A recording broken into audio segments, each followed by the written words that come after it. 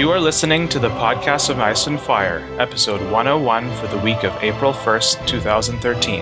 Welcome back, everybody, to the longest-running podcast dedicated to George R. R. Martin's A Song of Ice and Fire series, and occasionally HBO's Game of Thrones. As usual, this is Ashley. This is Amin. And this is Kyle. And today we return for Season 3 reviews, and we'll be starting with Episode 1, Valar Dohaeris. Hopefully Mimi will be joining us for Episode 2. Fingers crossed and onwards. Yeah. The return of Mimo coming. But we're going to start with our usual lemon cake rating, starting with Ashley. Give us a lemon cake rating out of 5 and what you thought about the episode in a couple sentences. I gave it a 3.75 lemon cakes. There were no table flipping. There was one eye roll and one teeth gritting, though. Nice. What about you, Kyle? I'd give it a 3 out of 5. I thought it was a pretty solid episode. Lots of room for improvement, lots of room to build on, but I think for a premiere episode, it was pretty good. Cool. I'll give it a 3.527 out of 5 lemon cakes. I'm getting the little knives out. No, I'll give it 3.5 out of 5. And I feel like I'm on the same page with all of you. Like I enjoyed the episode. It was a good starting episode. I can't give it a 4 or 5 yet because I expect more of the series. Like I'm positive. I expect that it's going to go up from here, right? So they did what needed to be done, and even like Roz was okay this time. So I mean, even there was an eye roll for that, but it was okay. So let's play guess the eye roll. Guess the eye roll. It was a little bigger. Man. All right, your turn, Kyle. All right. Well, I think first at the beginning of this, we should say for any new listeners that are finding us, now that the show's back up and run, we always have an influx of new listeners, that we are a spoiler-filled podcast. Yeah. So if you haven't read the books, beware. Yeah. I think we should give that warning. That's a good point. But pretty much 95% or more of our episodes are spoiler-filled. Every once in a while, we might have one that isn't, and we'll mention it. But we are a podcast that has always been dedicated to the books. We enjoy the TV show, but we always come from the book perspective in terms of knowing what's going on and analyzing and trying to get that balance between rage and what's the opposite of rage? I guess they're love. Show, but, we don't know the opposite of rage. Joy is in quotation marks at some point. But I feel like, and I watched the show with a bunch. Usually, I have a mix of book readers and TV viewers, but this time it was all book readers. But we still it wasn't too bad. There's no table flips. We all kind of accepted. We know that things are different now, and we rolled with it. Exactly. So awesome. So let's jump right into it, guys. As any of our listeners from last year know, last year we kind of went scene by scene and sort of tried to talk about each one. But this year I think we're going to try something a little different. We're going to talk about characters and their arcs throughout the entire episode and what we thought of that. So to start things off, we have it starts off right where season 2 ended with Samwell Tarly, and in this scene he's just running. He's running through the snow. He comes across a dead brother and a black brother, and runs into his other ones. So, what did you guys think about this scene? Well, it's nice to know where Ghost finally was. I actually like that Ghost is around there, because where the hell was he? Well, he was just hunting or something. Like he has the ability to travel all over the place. Like he's a wild animal, but he has that connection to John. So I'm glad that he helped Sam. And he doesn't want to leave Sam because if Sam dies, he's going to have a big meal to eat. It's a win-win situation for him. Exactly. At the risk of jumping ahead a little bit, I always thought that part of the reason why John fit in with the wildlings was because they saw him as kind of one of them, because he was a warg, which seems to be a beyond-the-wall type characteristic. But that's getting ahead of myself. Well, maybe Ghost will show up over there. They're not that far away. Like they have a connection, right? He could show up. It's hard to see where he'll be. Yeah, who knows? So I think the biggest gripe with this scene that everybody seems to have, and I actually didn't notice it right away when I first started watching it, but then halfway through the episode I was like, just a minute, what's going on here? Is they skipped the entire battle at the Fist of the First Men. We didn't get to see any zombie bears running around. We didn't see any of that, and I guess we're it seems really strange. I was thinking about it, and if you watch the last episode of season 2 and this first episode back to back without any sort of break, just continually going on, you'd have this giant army of zombie monsters there 1 second, and then the next second they're completely gone. And I think it really wouldn't hold up if you watch the 2 episodes back to back, but with a year in between, you could kind of give it a little leeway. That's a good point, I guess. But remember, like when the others come, the darkness comes, though. So maybe it's just got all dark. They can see. Well, apparently they filmed. John Bradley. He when they were filming this scene, it took the entire day to film this one scene, and it was actually an actual snowstorm going on while they were filming this. So he was running all day in a snowstorm. Yep. What's Why that? the hell is no one wearing hats? How do They have to show off their ears hair. left? Seriously. No one is wearing a damn hat in Iceland. What the hell? They all got eaten by. The others took them. Let me make a hockey analogy. It's like when you're playing hockey, and if no one's wearing visors, you don't want to be the one that wears it, right? Hats are for pussies. That's the Westeros. That's basically. They'd rather lose their ears than to. The Canadian making a hockey analogy. How unusual. But I couldn't blame them for not having, because they have limited money and they're saving it for later in the season, right? They don't want to spend too much there. The only thing annoying from that is, just as I said last season, he was surrounded by whites and then he's here. How the hell did that happen? But you just got to roll with it. But it's strange. It makes me feel like we're to think that the Black Brothers won. They defeated all the others that were there. It might have worked if Sam hadn't been surrounded by them last time. I mean, if maybe he saw them go off and then we're just seeing Sam's point of view, then he wouldn't have seen the battle. But I mean, he was surrounded by them and that they just walked around the fat guy. Yeah. It's strange. You just gotta. I mean, it's a balance of like, well, that was an awesome scene. It was great to have such a scene with all that special effects. Because you could say, well, they could have just not done that scene in the second season, then it would be consistent. But then you would have nothing. Then you would have no good effects. But here's the thing: like, why the hell is Sam getting blamed for not sending the Ravens when he didn't really have much of a chance? Unless he ran back to the camp and then he split up again. Like when he was supposed to send the Ravens. Yeah, exactly. Like his only job, well, he was digging pits. That's 2 jobs. Don't make him dig pits then. It's your fault for not managing properly, right? If he's only got one job, don't make him do a second job. Yeah. Listen to all you bosses out there. Somebody pointed out that he was blaming the books, so they were trying to maybe match the books, but it didn't match the books because the scene was different. Yeah. So maybe you should have just dropped it. But I feel like are we not going to have Sam the Slayer in the I think show? they're going to have that later on. Oh, they have plenty of time. But, I mean, I thought it happened like closer around Caster's Keep when that happened. I could be wrong though. Okay. Regardless, like, there's plenty of time to do it, even if it was supposed to be now. But I think it's later on. So There we go. they have to have Sam the Slayer, though. We've got to do that. All right. Cool. Do you have anything else to say about Sam then? I'm good. Yep. Nope. Okay, so we head on to our next scene, which is our only scene with John. John sees a giant and meets Mance Rayder. Discuss. Okay, just before we get into it, I want to say the giant looked awesome, and as someone who likes to watch Once Upon a Time, and they have a giant in that show, I have to say the difference is like night and day in terms of how well it looks, right? So, good on HBO on that. Yeah. All right. Once Upon a Time doesn't have a good-looking giant? It has a horrible-looking giant. Okay. Like Xena had better giants. Oh, God, Xena was so good. Yeah. Well, that's not a hold it to the Xena standard. That's tough. So there we go. So I got to say, the CGI or whatever on this scene, or if I got to imagine it was CGI because they had a whole camp of wildlings, which looked fantastic in the snow. Unless they actually set up all those tents. I thought that was a great shot. They can have a camp of wildlings. They can't have a Hans Turney. Well, that was season 1. This is season 3 money, right? Oh. Whoa. Whoa. We're getting vicious over here.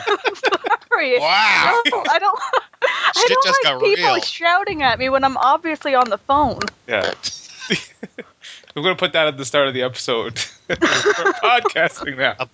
North of the wall, they don't obey no men. No, I thought it was a good scene, and it was good to see. Like, I like the actor they chose for Mance Rayder, but I think it's too early to see to judge him because some people are saying he lacked charisma or something. Well, we've only had the one scene, right? We have to judge with more scenes. I thought he pulled it off well. I enjoy the actor as well. Yeah. Much so. They just need Tormund to laugh a little bit more, but again, they have plenty of time to do that. He's not all a serious guy, right? Tormund is a funny guy. He makes jokes, like Yeah. so. But I mean, I guess they just met Jon. You can't expect him to be too jovial. But I mean, like, there's plenty of time. You can show his stern side now, and the jovial side later. That was kind of my teeth gritting moment. Which The John meeting the Mance. I tell? just, well, it just seemed really dark and, I guess, south of the wall-ish. It didn't really have the Wildling vibe that, like, he's in there playing music and there are women around. It just seemed very battle camp rather than Wildling camp. Mance didn't seem like a bard anyway, like the bard style of him, right? But I mean, he didn't mention that story, so I guess he's not a bard here, right? He didn't say that he went down there. Yeah, I think they're gonna skip the whole. Just part, change him up a bit, right? Which isn't a big deal. Yeah. I mean, whatever. I don't know, I missed that part. I thought like it really distinct the difference between wildlings and the Lords of Westeros. Like wildlings, it's their family they're protecting. Like this is their home. I thought you were gonna say the difference between wildlings and those Southerns is that they play music. Yeah, it was definitely a more serious tone, and I think they might have needed to do that to fit with just the scene we just came from, two two above the wall blocks over, there was just a large battle with zombie monsters. Yeah. So I think it'd be strange if we cut right into like some dude being like, "Hey, I'm playing a song." Ba-ba-da-ba-da. Like, I think they gave it a more serious tone, and I think it fits with the show. But yeah, it's definitely a change from the book. I think we need a couple episodes. It's just too much to judge with one episode. There's so much things to put down. We need to see how it goes in the next few episodes before we can. I have no problem with it so far. It was a good scene. How do you feel about Tormund Giantsbane? I mean, As I said, like if as long as he shows his jovial side in the next couple of episodes, then it's fine. Like this is by his jovial, serious. you mean his giant penis. But he should make references to it. That's what he does, right? He's always got dick jokes. Yeah. That's why he would be a good guest host to have on here. Like he'd fit in. He fits well in like the House Manwoody. But like Yeah. So tell me, Ashley, did you think the same thing I did when you saw the giant CGI giant? Were you like, that's how they should do the mountain? That never crossed my mind. How would be But funny were if you they had the mountain CGI the whole. They can't afford that. Were either of you disappointed that it wasn't just a giant hairy Sasquatch? No, I like the thing they did. They gave him a very like Cro-Magnon kind of face and whatnot. Made it very primal. I liked it. You guys think that was 1-1? No. Awesome. All right. Anything else about this scene or John's scene? John's arc. I like Ygritte. I have no complaints about her. Yeah. Good groundwork. I think there's potential here. So yeah, let's see. All right, so next we move on to Bronn. Bronn doesn't actually have too much of an arc here, but it opens up. He's getting cock-blocked by Podrick Payne, and then he wants to fight the Kingsguard. So he's in a couple scenes. What do you guys think? Oh, and then later he's talking to Tyrion about how he's not getting paid enough. So. I think the writers love Bronn. Like they're having him go against everybody, but I think it's a lot more believable here than against the Hound. I think I like the scene when he goes toe to toe. So you think it's more believable that he can fight two completely armored 7 best knights in the kingdom versus the Hound? Do you think he'd have a better chance with the former? I think he has a better chance against these guys than the Hound. Yeah. I don't know if he would win. I think his cockiness in facing them is more believable. Yeah. The Hound has a bit more of a reputation. Against the Hound, you have to be cocky anyways. Like, he can't show any fear. Like, he had to be cocky regardless, but he probably was afraid. Versus these guys, not so much. Like, I mean, yeah, you're right. They're fully armored. I think there was gaps though in their armor. That's why he was going for the dagger. Maybe he was going to go like, if he's really quick, he'd go for like something. I mean, he's not armored properly to take them. But in terms of just like Meryn Trant versus the Hound, like, come on, Meryn Trant. Neither of those guys are particularly well known. I don't even know who the hell the other guy is. Like, he's just some. Yeah. All right. So then we get to Tyrion, and we find Tyrion checking out his new face. Cersei comes to visit, and then later on he talks to his dad. So what do you guys think about Tyrion? Probably my favorite scene in the show, like this episode. The one with his father, I'm guessing. Yeah. Yeah, that was mine too. Yeah. I think that was a pretty powerful scene, and correct me if I'm wrong, but there was a lot of lines directly from the book in that scene. Mm-hmm. Yeah. And I think last time we were talking about actors that haven't read the books, and Charles Dance being one of them. Like, even if he hasn't read the books, he's nailing it. Yeah. Yeah. That's why we're in the Forgive It, because he's doing a good job. If he like faltered in that scene, then we'd pull out the rage and be like, oh well, if he'd read the books, it would have influenced That's him. it. But Yeah, he did what he needed to do. He was We great. praise the actor if Yeah. they can get it without reading, and Yeah. we destroy them if they don't. But he got it right. So there you go. We're happy. He was great. The lines were great. The reference was great. You brought a whore into my bed. Like there hasn't been there one already. Like the irony there is so funny, and there will be one there later. Right? It's just perfect. Like the perfect setup. So. And we have to mention, like, in the because in the forums they were talking about like Tywin has a small penis theory or something, or why he's mad. I think not quite that, but I do think that it goes back to what Jenna Lannister said: is Tywin sees so much of Tyrion, like so much of himself in Tyrion. That's why he hates him, because he himself has like a thing for whores and he's lusty and stuff, right? But he has to hide it, and Tyrion just throws it out in the world, embarrasses all of them. So. I think that's why the line is, "You brought a whore into my bed." Well, he does it as well. He just hides, right? I agree. I completely agree, and I know I mentioned it before. I think in a guys' night out, but it's a very J. Edgar Hoover kind of thing where supposedly he was homosexual, but he was raised by such a strict mother that homosexuality was like the most grievous of sins, and so he hated himself, and he had such inner turmoil, and he was so angry that he was that. Then he hid it, and he didn't tell anyone. And I got a very similar thing from Tywin, that he loves the whores, but he was raised, he was like, I can't show that sort of weakness and everything. And I'm going to disagree and say that she was referring to his low cunning in what they see in each other. Oh, sorry, my audio cut out there for a minute. I may have missed part of that conversation. What do you mean by low cunning? Jenna was more referring to how scheming Tyrion can be. Well, again, that's also true, right? All of that. He's got the intellectual and the scheming capabilities, and they have the same desires. Could be a good mix. What else was that in that scene? That's pretty much, yeah. Like and good on the writers for taking from the books good lines. Yeah, exactly right. Use it. Like you have this incredible material there, and they did it. So that was a great scene, and we definitely, I guess, my favorite scene. Yeah. But, so anything else on Tyrion's arc? I just want to say, like, I mean, remember we also had good interactions between them in season 1 as well. So I'm really looking forward to the other scenes they have coming up. I am looking forward to seeing Tywin and Cersei. We have not seen that yet, and I want to see him rip her a new one. I think if Charles Dance keeps it up, he should get some sort of award this year. Like, he can't all go to his son. He's going to be even more jealous. Yeah, he's good. He's good. Yeah. God. And I just can't wait for any encounter with Joffrey. That's what I want to see.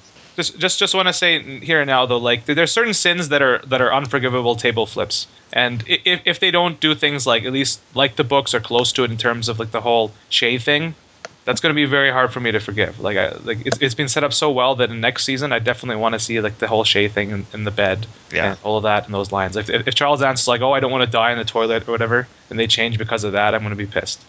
just saying, but I don't think that's going to happen. I think. Do you guys think that the writers are gonna pick a solid side and show it, like either our side, Tywin loves whores, or Mimi's side, no, he doesn't? I think there's a middle side to that, though. I think Tywin loves whores it can't be stopped. I think that's pretty much acceptable. The only question did he actually go for Shay is the question. Like, because there's a difference between going for Shay and going for whores in general. Oh, I didn't know about this argument, but yeah, I feel like they're gonna pick a side and they're gonna slap us in the face with it, and I think. They're going to show.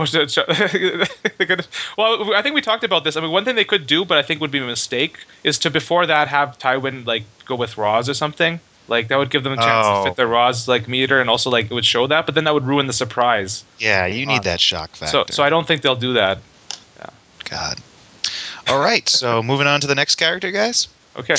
We have. Let's check out Davos.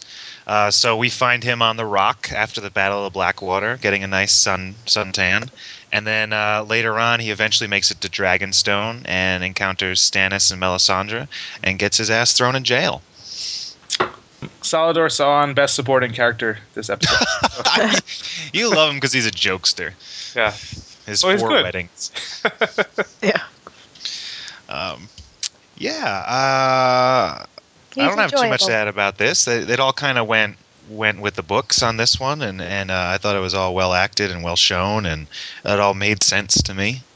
They didn't give him his vision of like the god, like the gods or whatever. He had some sort of like thing, but that's not really that relevant. I think that was always a red herring, one of those red herring ones, right? Yeah. In terms of being like Azor's higher stuff. So, Interesting. but yeah, Melisandre was being mean. She was being mean. This is yeah, prodding him kind of, right? I don't know, I don't That remember struck how me it as was. kind of odd because that didn't seem in character, did it? Her, That she would. whispering about his son dying by fire. No, Well, I yeah, think she said in the book yeah. I think she taunted him and said, "Well, you told the king, or you told Stannis She- that I shouldn't be at the Battle of Blackwater, and you guys lost. It's like it's Yeah. all your fault." I think she. Yeah, that came up Yeah, in the she books said as that. well. That kind of accusation, and in fact, I think I wanted to talk about that both either book and the show. Is the question is what could she have done to change the Yes, battle, right? I was Like going to ask the same damn thing. It's I know what has she been able to like she could produce a stop the shadow fire babe. or become stronger in the wildfire? Like what? I don't know either. She's Release an just army of talking shadow because she babies. can. What was that, Ashley? She's just talking because she can. Yeah, she's Yeah. playing up her power. I mean, she's good. I mean, in fact, she even mentions that later on. I think you always should always hide what you can do and try to exaggerate the power you have and hide your weaknesses in terms of magic. Oh, So yeah. she's just probably just bullshitting because yeah, if she made another shadow baby, what is that going to do? Like they had no way of knowing that like Tyrion or was even there or he was the one that's going to come up with this plan. Even killing Tyrion might not have changed things. Like if Bronn still knew what to do, like I think it's just bullshitting to cover herself. Like there's not much she could have done to change it. And I mean, in fact, that's what happened matched her vision, right? So what happened was what was going to happen. She just misunderstood the vision. Like Stannis still got crushed by Renly, but it was just the guy in Renly's armor. Yeah. So or Renly's legacy. So yeah, she's just taking advantage of that. I think. Interesting. Yeah. But I like how I mean Davos did look like he was an inch away from death, kind of right. He barely survived, and Oh yeah. he just looked frazzled the whole episode. So He did. He it's did. good. He was just all shaken up, and Yeah. he lost his sons. He lost everything. And I wonder like how people who are like watching the show who are just viewers like that, do they think like Davos is done for now? They're going to be surprised what happens to Davos like coming back. So it's going to be interesting. Yeah, it is. But I gotta say that I wish I had Davos's skin because he goes from being like blistered and burnt to 2 scenes later having like commercial worthy skin again. So Well, Saldar San gave him some like stuff from the east. Some gave some lotions. ointments. Ointments from the Valyrian cream. All right, so let's check out Rob. He's only in one scene, and he arrives at Harrenhal and finds 200 dead Northmen there. Yeah. How did they get there? I guess they were like. I was just confused about this scene. Like I didn't understand what was going on. Yeah, Like I agree. I didn't realize Harrenhal was full of Northmen. Well, that's just 200. I mean, I think what happened is either those 200 were like scouters or raiders and they got killed by the mountain and left there, or they got them somehow. Like they were just. Well, I mean, in the book, the mountain killed all the servants in the place, but Yeah. those weren't specifically Northmen. Those were just Yeah. everyone who was there. I don't think they were those. Yeah. Well, I guess they might have had prisoners there, or they got them at some point, or whatever. Like I don't think it's. You can come up with some way why that happened. I don't think that's because it's only 200. It's not like 2,000 Northmen or something. Yeah. Like- Yeah, I was quickly trying to think the entire time. I was like, okay, what are there 200 Northmen doing at Harrenhal? And I was just, it kind of took me out of it. They could have been chasing like Jamie or something. You know how they sent hundreds of people after Jamie? Could have been a pack of 200 going after Jamie that got ambushed by the mountain. Like there's so many things you can come up with. That the whole point is just to show that the mountain is another like he's just inhuman. He doesn't even take prisoners. Okay. And he put them there. And the one thing that for a second Well- I was going to flip a table. Like I had my hand on the table because I thought they said Jason Mallister was there, and I was like, first of all, how the hell did he get there? And we haven't even mentioned the Rivermen, and like, why would Jason Mallister of Seaguard like be there? But then it was like, no, wait, it's not Jason, it's Jeremy Mallister, and I took my hand off the table. So okay, it's just some Mallister guy. What I thought would have been more effective about showing the mountain is if there were women and children mixed in with those bodies. I mean, that's what it was in the books. I didn't notice any looked like men. True. No women, no children, but there was a maester. Qyburn. What is going on? I quickly was like, okay, what, who, like, I was trying to remember, like, where did they find him in the book? What was going on? What? Yeah.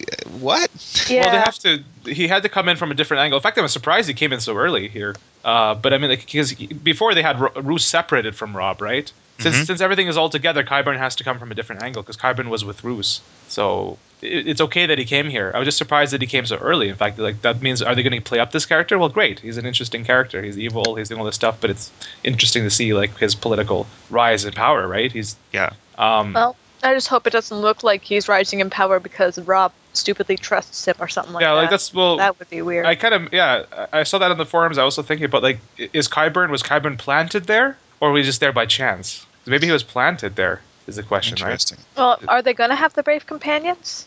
I don't think so. Well, it depends what happens to Jaime, right? Well, I know he gets his hand cut off. So who does that? Yeah. So Qyburn might not be with the Brave Companions, which is fine. Like he was only there like because he had nowhere else. He was just like he was taking advantage of them. He just needed to. Yeah. He could be with what other outlaw group. It doesn't matter. He's just like a guy for hire. Yep. So it's interesting to see if Qyburn is going to be a plant or if he was just there by chance. And both of them are both interesting like storylines to go with. Yeah. So. And I think this is also a good way to get Roos to show Roos arriving at Harrenhal, because Rob's probably going to take off and leave Roos there, so we kind of know. They could split up. Yeah, they do need to kind of split up at some point, probably, right? Yeah. Although they could keep them together, it's hard to see. But I mean, it allows them to have the split up of troops again, and then Roos could start messing around and doing things and meet Jaime. Like there's all kinds of options. You're right. Yeah. I was about to say, am I the only one who envisions Roos riding a bear half naked when they see him? What? What kind of sick sexual fantasy I was is going to this, say, what kind of Ashley? sex player are you into here? Shirtless. Oh, because that like makes it Putin less does. sexy. Like what? He's riding a bear shirtless? Yeah. Why the hell would he be riding a bear? Because he looks like Putin. Does Putin ride a bear? Jeez. This is one of Ashley's. He does look like Putin, fantasies though. right Like here. I wonder, I wonder if Putin is a fan of the Game of Thrones. He's like watching it. He's like, He's taking notes. yeah, Poot. he's gonna sue for defamation of his character. Awesome. Yeah, so that'll be interesting. Qyburn's gonna be interesting what they do with him. Yeah, That's yeah, pretty. that'll be cool. I didn't expect to have a character like that. Like that's kind of character. Like first, I'm like, hopefully they won't cut him. I was worried they might even cut him. Right? They can't do that. But Can you guys remind me where they found him in the book? well, he was with the Brave Companions, I think after they split up, he just kind of wandered. and he helped out Jaime. He helped treat Jaime, and then what happened from there to get to King's Landing? How did he get to King's Landing? He went with somebody. All right, guys, that's for our listeners. Let us know in the comments. Or with we can just Qyburn. search Qyburn and Wiki of Ice and Fire. And Drop see. the knowledge the hand. bomb on us, Yeah, and guys. we knew he was an ex-Maester, but how did he get there? He was a Brave Companions, Storm of Swords, Kyragorn healed him. He left the company and joined the court at King's Landing. Okay. So Apparently, when the Brave Companions turned cloak and joined Roose Bolton, Roose just kind of appointed Qyburn as the Harrenhal's Maester. I don't remember, like, how the hell did he, like, get to know Cersei then? Like, because Cersei doesn't just talk to anybody. Well, eventually he gets to King's Landing at some point. Left the With company and joined the court. Tywin, maybe? No. He's in chapter 3 of Cersei, so he joined the court. You have to read chapter 3. Oh, God. Cersei. Listeners, drop the knowledge bomb on us. Let us know about Qyburn. What are we missing? All right. What's the next scene? We head to all the ladies, including Littlefinger, chalking on the dock. So we've got Sansa and Shay having a game, and Littlefinger and Roz join them. I have nothing to say. All right. I think somebody put this well. Like, first of all, I didn't mind it. I was like, okay, Roz. I knew Roz was going to be in this show. Like, even the first episode, I was like, I was betting with my friends. I was like, they're not going to have Bran or whatever, but Roz is going to be there. Well, that makes sense. It's King's Landing, right? They got to show King's Landing. But somebody summed it up pretty well. Like in the forums, somebody said, Roz, I don't care about your backstory. You're not even a freaking character. Summed it up pretty well. That being said, it was fine. Like in terms of scenes, like raw scenes, it was a fine scene. Like, there's nothing wrong with it. Yep. On its own, it's just like if you get 6 or 7 more of those scenes, is when it starts to. It was just kind of completely unnecessary and took away from what other characters could have been doing. Well, I mean, we now Dantos is gone. We're not going to see Dantos. Oh, he's gone? Anymore. I think we're all kind of. Are we all on board on that? I think Dantos is just gone. Like, just because he didn't like the actor or something, or what happened? Yeah, I just well, seems like Littlefinger's taking his place. But Littlefinger's playing the fool this time. So. The rumors that I've heard was that they actually shot some scenes with Dantos, I think, last season, and they weren't very good. So they hit the cutting room floor, and they kind of had to scramble and change things around a little bit. That's just a rumor. I don't know if that's true. But I do hope they still have Littlefinger leaving, and then Sansa, basically being on her own without hope. I don't know. They could do that. I don't want... Littlefinger needs to be gone at the Purple Wedding. Yeah, he needs to like have that shock value of seeing him again. The Yeah. Purple Wedding. It's the first time I've heard it called that. That's good.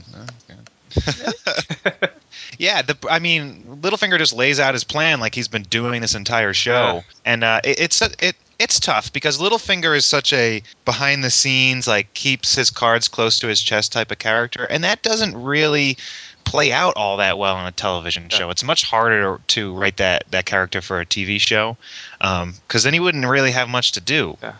He just kind of don't have much show to up in do. scenes and be like have him be like there, and then at the end you reveal, and then it all links together, right? You don't need to like feed piecemeal all these things to people. They don't need that. And I don't know. Here's the thing: Littlefinger does reveal a lot of things to Sansa. Like she is kind of like his fatal weakness. He just tries to show off to her. He does do that, but he does that when he's like safe, when he's like at the Eyrie at the Fingers or something. Not when he's in King's Landing and he's surrounded by spies. Yeah. So I don't know, like that. But again, it wasn't that I was like raged over it. I would just kind of roll my eyes and move forward. Like I still enjoyed the episode. There's no point in rage. Yeah, it wasn't quite middle finger worthy. No, like it wasn't like he was confronting the queen, but it was still not really his character. It was strange though, because I didn't really understand what he was saying because no prostitutes are eating each other out. Well, that was an improvement over before. So yeah, but I just didn't know what he was saying. I couldn't pay attention. It's too much exposition. Joking. Oh, by the way, he mentions that he saw Arya, but was he actually? Did he actually recognize her, or he's just lying straight out? I think fan consensus is that he was referring to seeing her at Harrenhal. Yeah, I think so. And just being a smartass. But why didn't he do anything? Like, was he going to try to nab her up for himself? Because he wants Sansa, not Arya. I know, but like, still a player, like a pawn that they can use, right? Yeah, but he's not an act first kind of guy. He's not going to see her and grab her right in front of Tywin and be like, "I'll take her back." Oh, he's going to go. He could tell Tywin, "Oh, by the way, this girl is somebody," and Tywin's like, "Here, have a lump of gold." Like.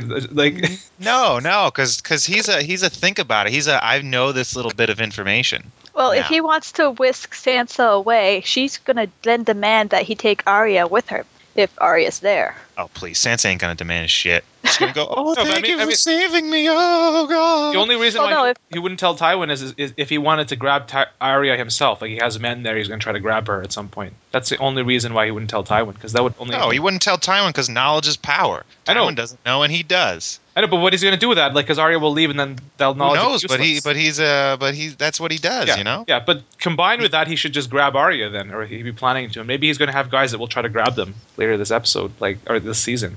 He's not going to do nothing. Like, okay, Arya's there, but that's not going to do it. Like, he should at least like have somebody take custody. There's no way he could have grabbed Arya in the middle not there, but he could have he could have hired a couple men to stick around, and then like when Tywin leaves, they can try to grab Arya. He didn't necessarily know Tywin's plans and when he would leave and all that stuff. And Arya left on her own too, so maybe he did have plans and she foiled them. Yeah, that's what I'm saying. Maybe then that would fit it. Maybe why he didn't tell Tywin. So I wouldn't have told Tywin.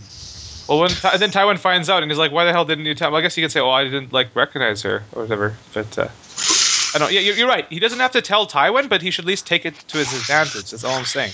Okay, it doesn't matter. We're arguing over something that's not really. I think let's just move on. Like this. So I got a question. They can write it in that he knew and had a plan and it didn't pan out. I got a question for you guys. When the heck did why and when did Shae get so protective of Sansa? Ugh. It reminds her of herself growing up. I don't know. Yeah, like Shae's like, "Oh my god, I will protect that girl. I always do." It was like, what? What are you talking about? You always do. She helped her. You helped her burn her period bed. What else did you do? Like, Shae is like, I don't know. She's. It seemed a little just out of left field. Like, I am so protective. She did help her out last season, like at the end of the battle and stuff. She was helping her out. So she seems, for whatever reason, she does have that connection. I don't know why she has that connection with her, why she likes Sansa, but it is consistent with her. Before. Yeah, agreed. I forgot about that scene. You're right. You gotta have sympathy for a 16-year-old girl getting beaten by a grown man. That kind of draws out the sympathy of a woman. They just gotta stick together. Like in that crazy like world with like Littlefinger and like Yeah. mountain and stuff. The women have to stick together. That's basic. There you go. What else are you Well, gonna? it is. Yeah, Like, even Cersei, in her own twisted way, was trying to protect Sansa. yeah. All right, so moving on to the other lady, we have Daenerys on her boat with her dragons, eventually arriving at Astapor and checking out her new Unsullied, or her new possibly Unsullied army. Yeah. Let's see what I had in that. I thought that was first of all great, like CGI, great scene, right? Yep. The dragons, that was awesome. Yeah. I think this is her with the slave master is probably my second season's favorite scene, next to the Tywin Tyrion one. Yeah, Yeah, it was. I mean, the dragons look fantastic. Yeah, absolutely. And I agree. This scene with the slaver is, is hilarious. I mean, not hilarious, but it's awesome. It's just really cool. Especially for the book readers that already know that she understands what he's saying. Yeah. just good use of subtitles too. Like not having to subtitle everything. I mean, some people complain about that. Yeah, I don't understand people who are just getting confused about that. I'm like, no, they're subtitling it when she's not translating him directly. Yeah, Exactly. Yeah. Exactly. So it was good. And I gotta say that Missandei, is it Missandei, is smoking in that slave outfit. How did I know you were going to Oh, say that? she's got the little underboob cleavage window going on. Dear God Almighty. Talk amongst yourselves. Well, the Unsullied were good. They had good setup, good armor. They seemed appropriately badass. Yeah, they So- did. I gotta say, I was a little disappointed they didn't have the penis hats, because I just thought that was so funny that they have these phallic helmets and they have nothing going on down there. But that's an easy thing that I don't really care about. But Their helmets do have a spike on it. It's just not the way you expect. yeah, it's like it's a laughable penis on their helmets. It's sorry about that, guys. So yeah, we get Nipplegate. They're calling it. It's a Chops the gate. dude's Nipplegate. What? There's controversy surrounding it. I don't know. I just heard I it would called be that surprised. in some discussion. They find it big.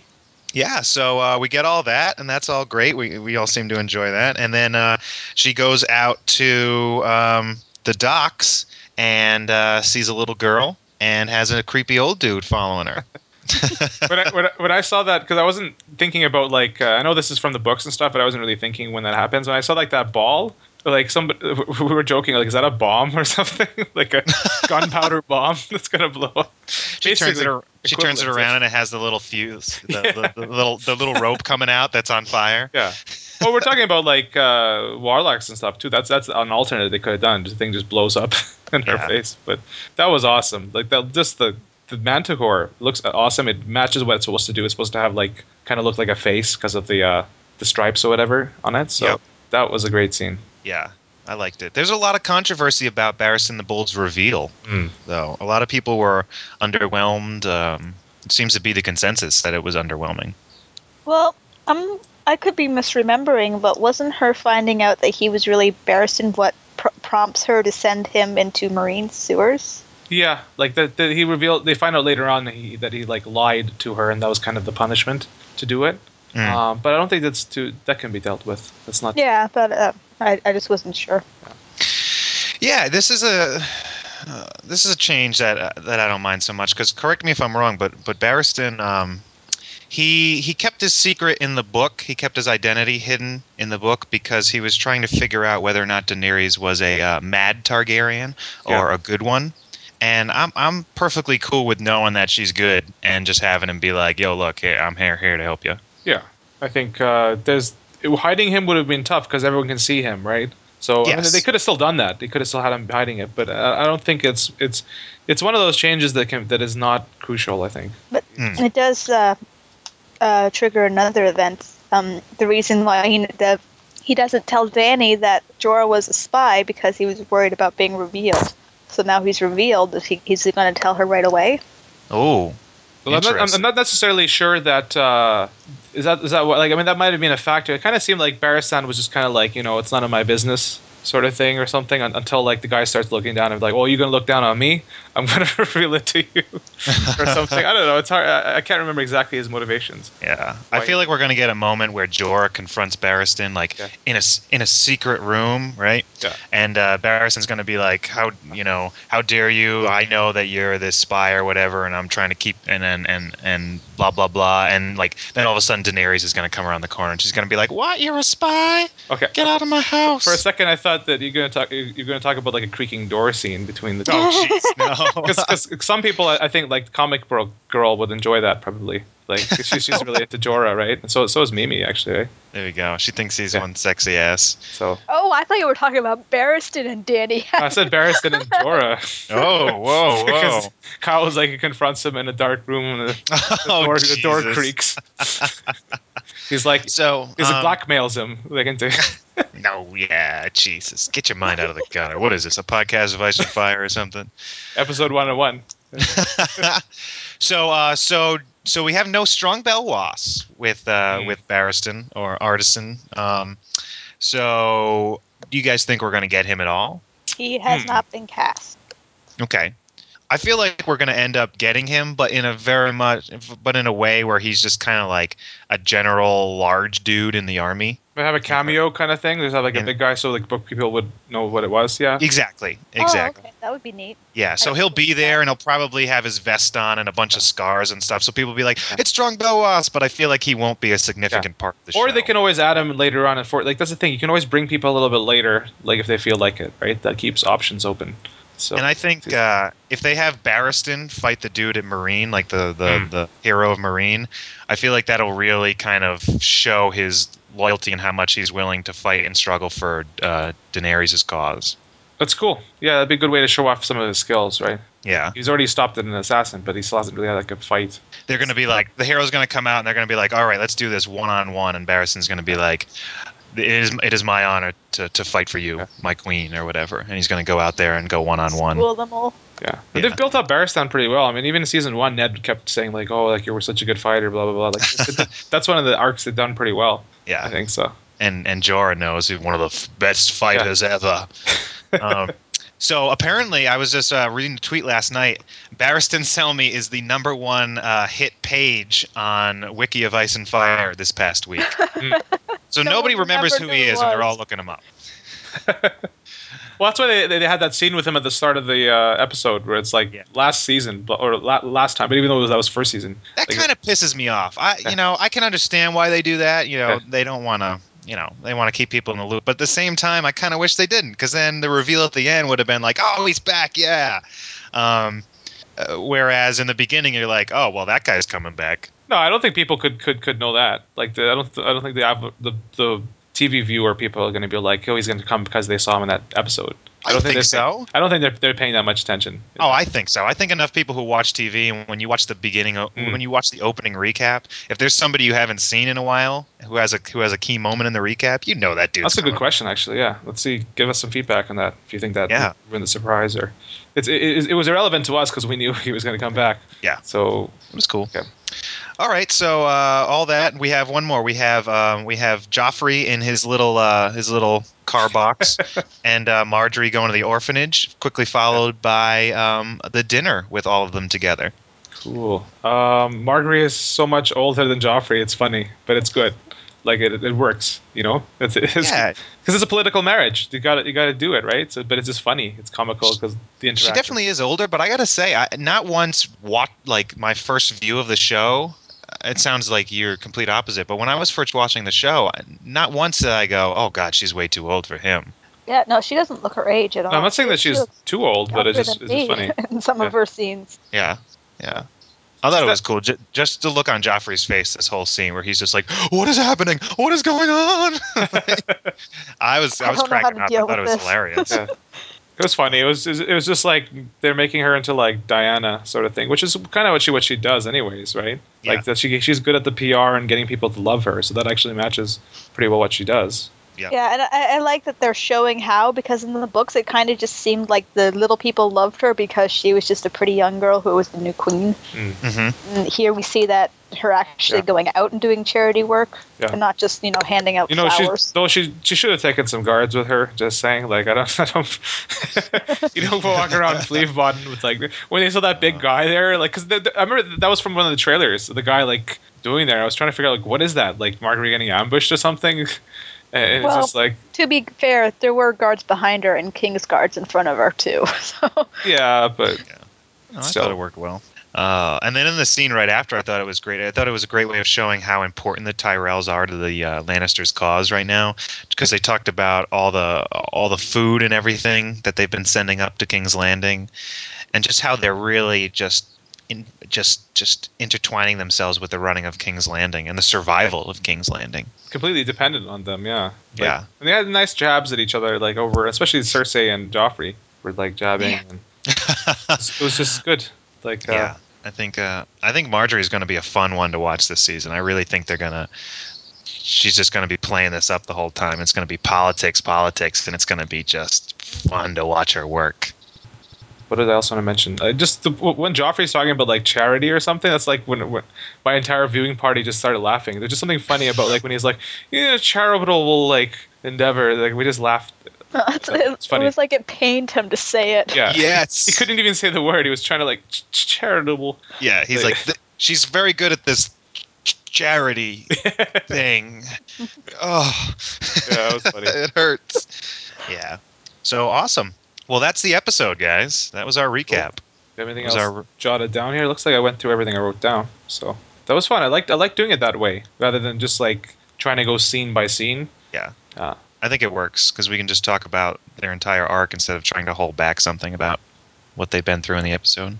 It seems like the episode was there were divisions in the forums, but people are have different views, and so far things are good, having good debate. No table flipping. Yeah, good start to the season, and looking forward to more. So at RENVI says to our "How did you like the season premiere?" He says it was good. I'm actually looking forward to Dany's story again, and there was a scene with Roz and Shay with no sexposition at all. It worked. Actually, that's a good point. Like I really disliked Dany's story last season, but so far it's been good. So they've turned the page on that, and so that's good. That's a good point there. We'll forget about everything that happened last season. There you go. Are we done then? Oh, here's something, guys. Before we go, Tywin was writing that letter. What do you think was up with that letter he was writing? Actually, yeah, I looked at that the screenshot for that. It said something about supplies or something. It didn't really say. It wasn't like a red wedding or sort of letter. It was just like we need supplies or blah blah blah. So I think it was just like a normal logistics letter. Gotcha. And it was kind of those ones that doesn't make sense. Like if you actually, because it's just nonsense written down, right? Like a couple of the words make sense, but if you actually read it out, you'd be like, "What's up with Tywin? Like he's not even like he can't even write." But there you go. It'd be funny if it was like bring the 4 whores in like tomorrow or something. You at 7, you at 8, bring a friend. Yeah. Here we go, guys. We got asked on Twitter, were there any frays with Rob? Not that I noticed. Well, there's not really like any the Rivermen are really around yet. They will show up later, I think. That's why it was surprising to see the Mallister. That's probably why they put it there, so it's not a complete shock to be like, oh, by the way, there's a whole other like bunch of lords here that are part of Rob's cause. So here, have that Mallister there, so when you see the other ones, it won't be such a shock. Yeah. But, The other thing was the new opening credits. Oh yeah. With the Harpy. Yeah, Harpy and Winterfell was burning in the opening credits. This was pretty awesome. Yeah. And we can see Yonkai in the distance too. Although on the map it looked kind of close. Mm-hmm. Awesome. Those title sequences that title sequence is just fantastic as always. It's probably the only title sequence I actually want to watch every time it's on. Yeah. Cool. Quick news, and one thing I wanted to mention. Our MS Paint project, the first 2 books are out now, and they're in our store on the podcast site, and we're working on the 3rd book, Storm of Swords, in Paint in the forums if you want to contribute to that. Second thing I want to say is we love getting listener feedback, whatever form, but it would be cool if we get some more audio feedback, and we'll play that at the end of the episodes. So send us some audio feedback in particular to iceandfirepodcast@gmail.com. What else did I want to mention? Anything else you two want to mention in terms of that kind of stuff, or?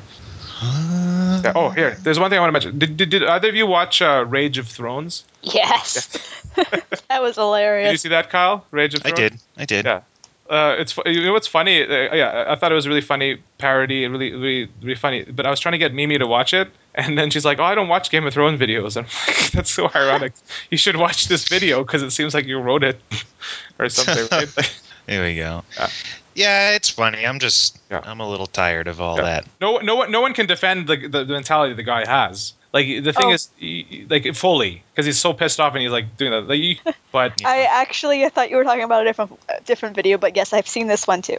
But the Okay. one I thought you were talking about the college humor wish fulfillment one. No, I'm That talking was about funny. the Axis of Awesome Yeah, one. Yeah. But that was like, not as funny as the other one. I still thought that But was I pretty still funny enjoyed because it's it. so over the top, right? Like you can understand why like he doesn't like people aren't reading books. On the other hand, if you haven't read the books already and you're watching the show, your enjoyment of the show is probably best to watch it without reading the books because Yeah. you're Yes. surprised by everything, right? So you should. There's no harm in watching just the show. The point is, once the show is completely over and you're like, well, I don't want to touch the books. Like, I've seen everything. That's when you might get a bit of rage. Like, you're like, no, because they're two different things, right? And you're refusing to touch the other one. Of course, it's your personal decision, but I can understand the resentment there. But I don't understand it with all the watching the show already because they can enjoy the show without knowing what's going on. So you can't really blame somebody for doing that.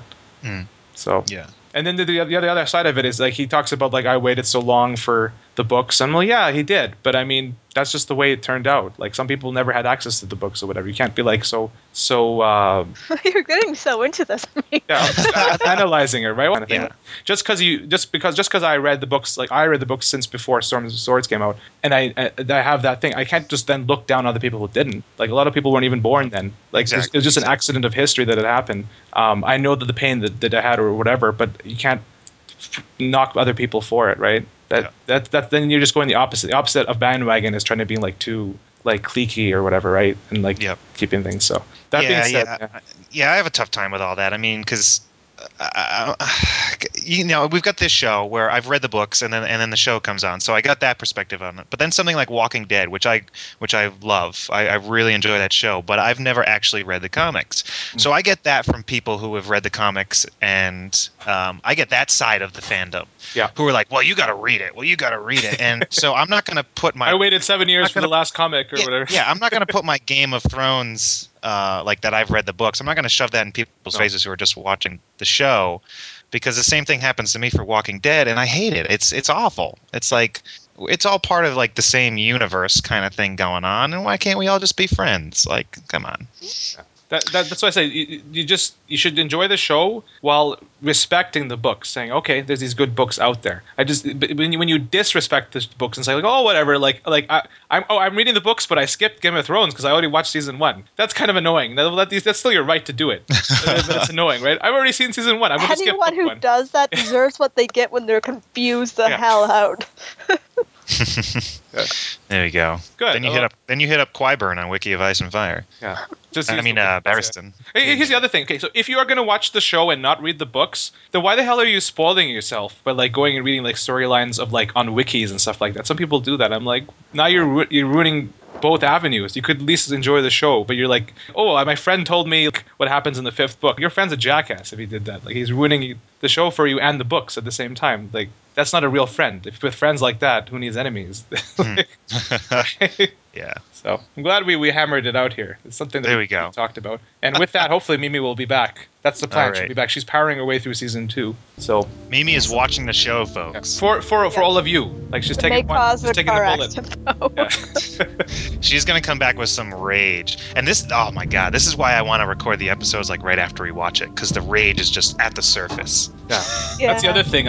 We'll see if we actually keep recording episodes. This is going to be tricky with all our timelines and stuff. We will record episodes one way or the other. We will. The only problem is might might have be 5 days after.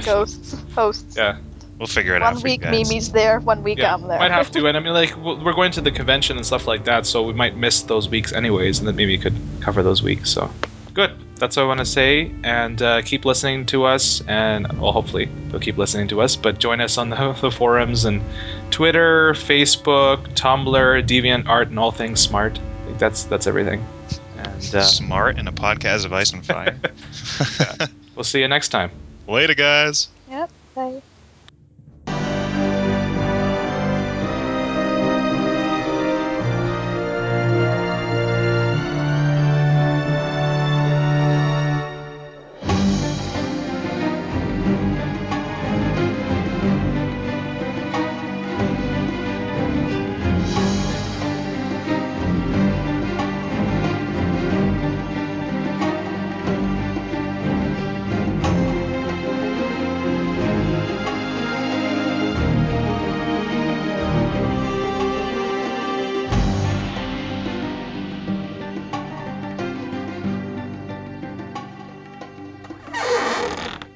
Cool.